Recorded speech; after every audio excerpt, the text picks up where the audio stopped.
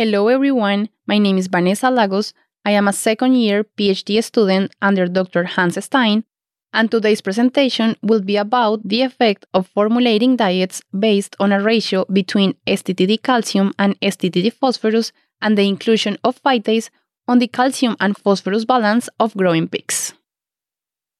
The requirement for calcium is expressed as total calcium due to the lack of data for the digestibility of calcium in feed ingredients.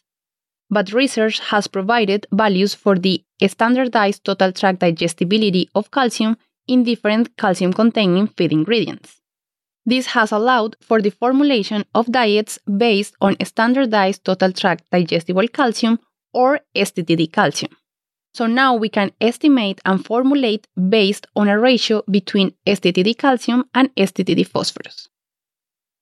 A number of experiments have been conducted to determine STTD calcium to STTD phosphorus ratios using different body weight groups, from 11 to 130 kilograms, and results indicated that if the concentration of STTD phosphorus is at the requirement, these are the ratios that should be used to maximize growth performance. These values have been already validated as described in the previous podcast.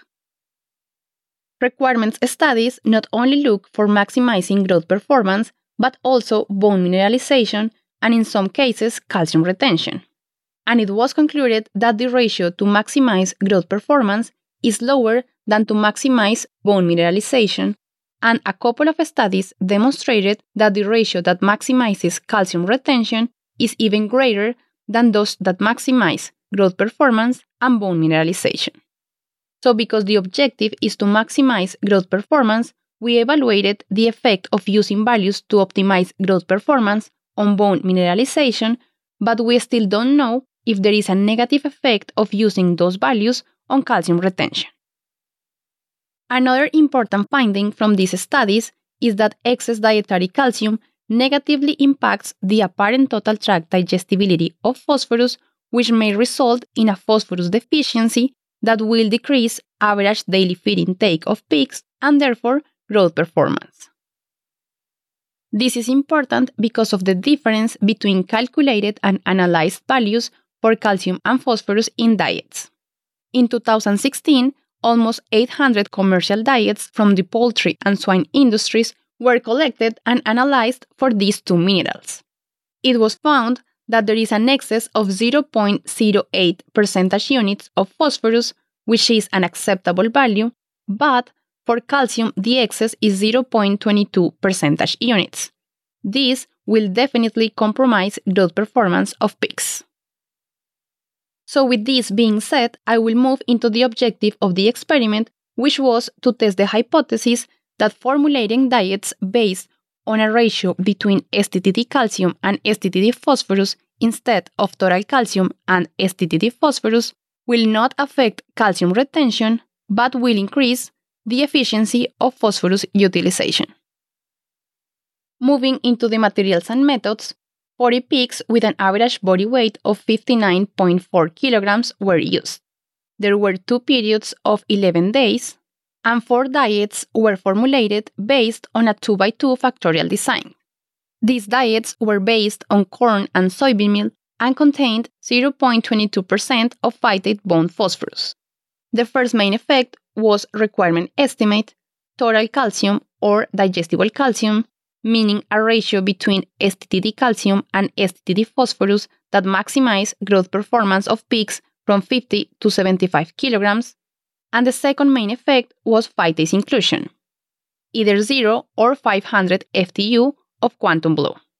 To understand how the diets with phytase were formulated, we assumed a release of 0.11% STTD phosphorus and 0.16% STTD calcium by phytase in the total calcium diet.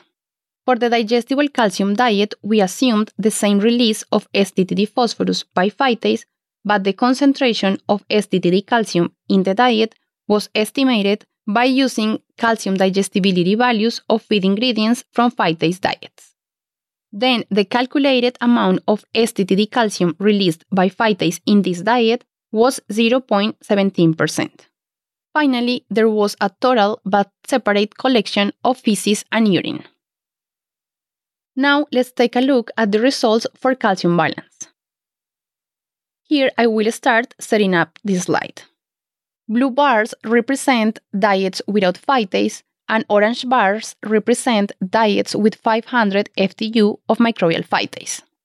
Lighter colors indicate diets formulated based on total calcium, and darker colors indicate diets formulated based on digestible calcium. For calcium intake, there was an interaction between requirement estimate and phytase.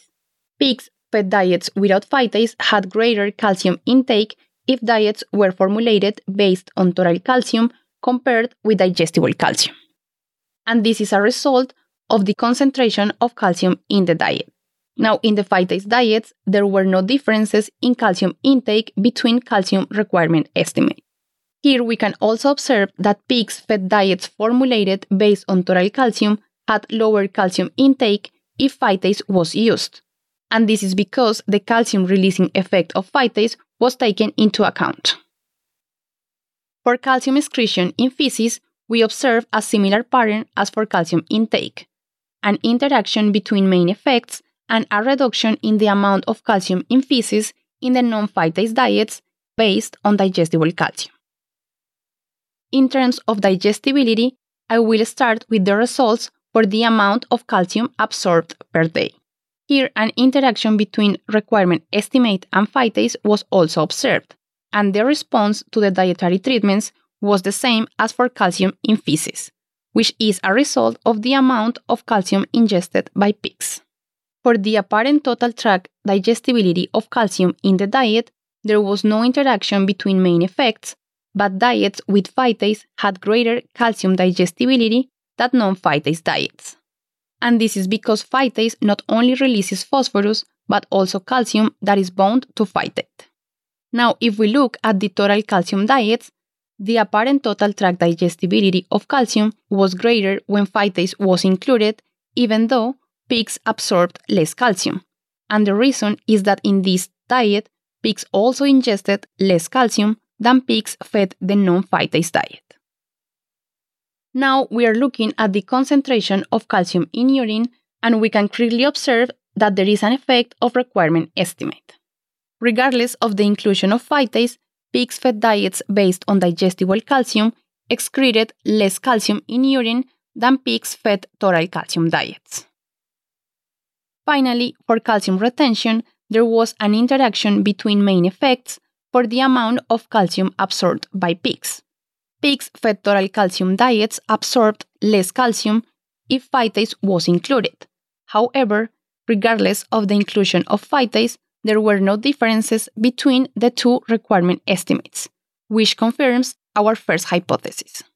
In terms of the retention of calcium as percentage of intake, no interaction was observed, but the two main effects were significant. Calcium retention was greater if diets were formulated based on digestible calcium or if diets contained 500 FTU of microbial phytase.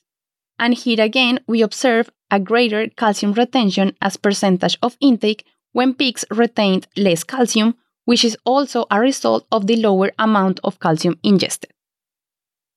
Now we're going to review the results for phosphorus. In terms of intake, there was an effect of phytase. Pigs fed diets with phytase had less phosphorus intake than pigs fed diets without phytase because in the phytase diets, the concentration of STTD phosphorus was reduced by 0.11%. And although there was a tendency for pigs fed digestible calcium diets to consume more phosphorus than pigs fed total calcium diets, within each phytase inclusion group, diets were formulated to contain similar concentrations of phosphorus. For phosphorus excretion in feces, we observe a similar pattern as for phosphorus intake in terms of the effect of phytase, but no effect of requirement estimate was observed here. Now we are going to look at the data for phosphorus digestibility. This is the amount of phosphorus absorbed per day. For this variable, there was an interaction between requirement estimate and phytase. For the non-phytase diets, pigs fed diets based on digestible calcium absorbed more phosphorus than pigs fed the total calcium diets, and no difference in the amount of phosphorus absorbed was observed in the diets with phytase between the two requirement estimates. For the apparent total tract digestibility of phosphorus, we also observe an interaction between main effects, and we observe a similar pattern as for the amount of phosphorus absorbed. Diets without phytase based on digestible calcium had greater apparent total tract digestibility of phosphorus than diets based on total calcium, but no differences between requirement estimates in the diets with phytase. But if we look at the diets without phytase, we can observe what I was mentioning in the introduction about the negative effect of high calcium in the digestibility of phosphorus, which is also observed in terms of the amount of phosphorus absorbed by pigs.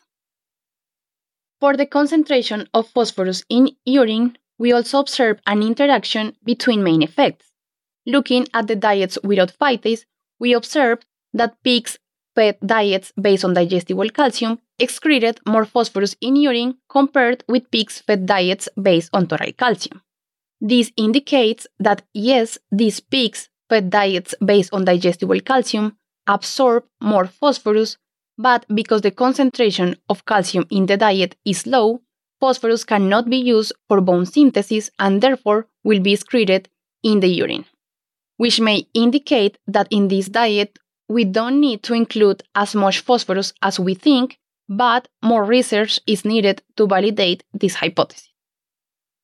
For phosphorus retention, expressed as grams of phosphorus absorbed per day and as a percentage of intake, there was no interaction between main effects and no effect of calcium requirement estimate, which rejects our second hypothesis that formulating diets based on digestible calcium increases phosphorus utilization.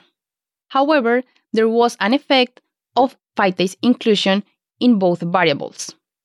Pigs fed diets with phytase retain less phosphorus than pigs fed diets without phytase. This was unexpected and may indicate that in order to release 0.11% STTD phosphorus, more phytase is needed. For phosphorus retention as a percentage of intake, we observe greater values with phytase because these pigs consume less phosphorus. In conclusion, pigs fed digestible calcium diets did not retain less calcium than pigs fed total calcium diets. Calcium excretion was reduced in urine of pigs fed diets based on STTD calcium compared with pigs fed diets based on total calcium. In diets without phytase, formulating based on digestible calcium increases the apparent total tract digestibility of phosphorus, and there was no effect of digestible calcium diets on phosphorus retention. Finally, I would like to acknowledge AB Vista for the financial support and all the members of the Stein Monogastric Nutrition Laboratory. If you want to find more information about this topic or more topics, please visit our website at nutrition.ansai.illinois.edu. Thank you for listening.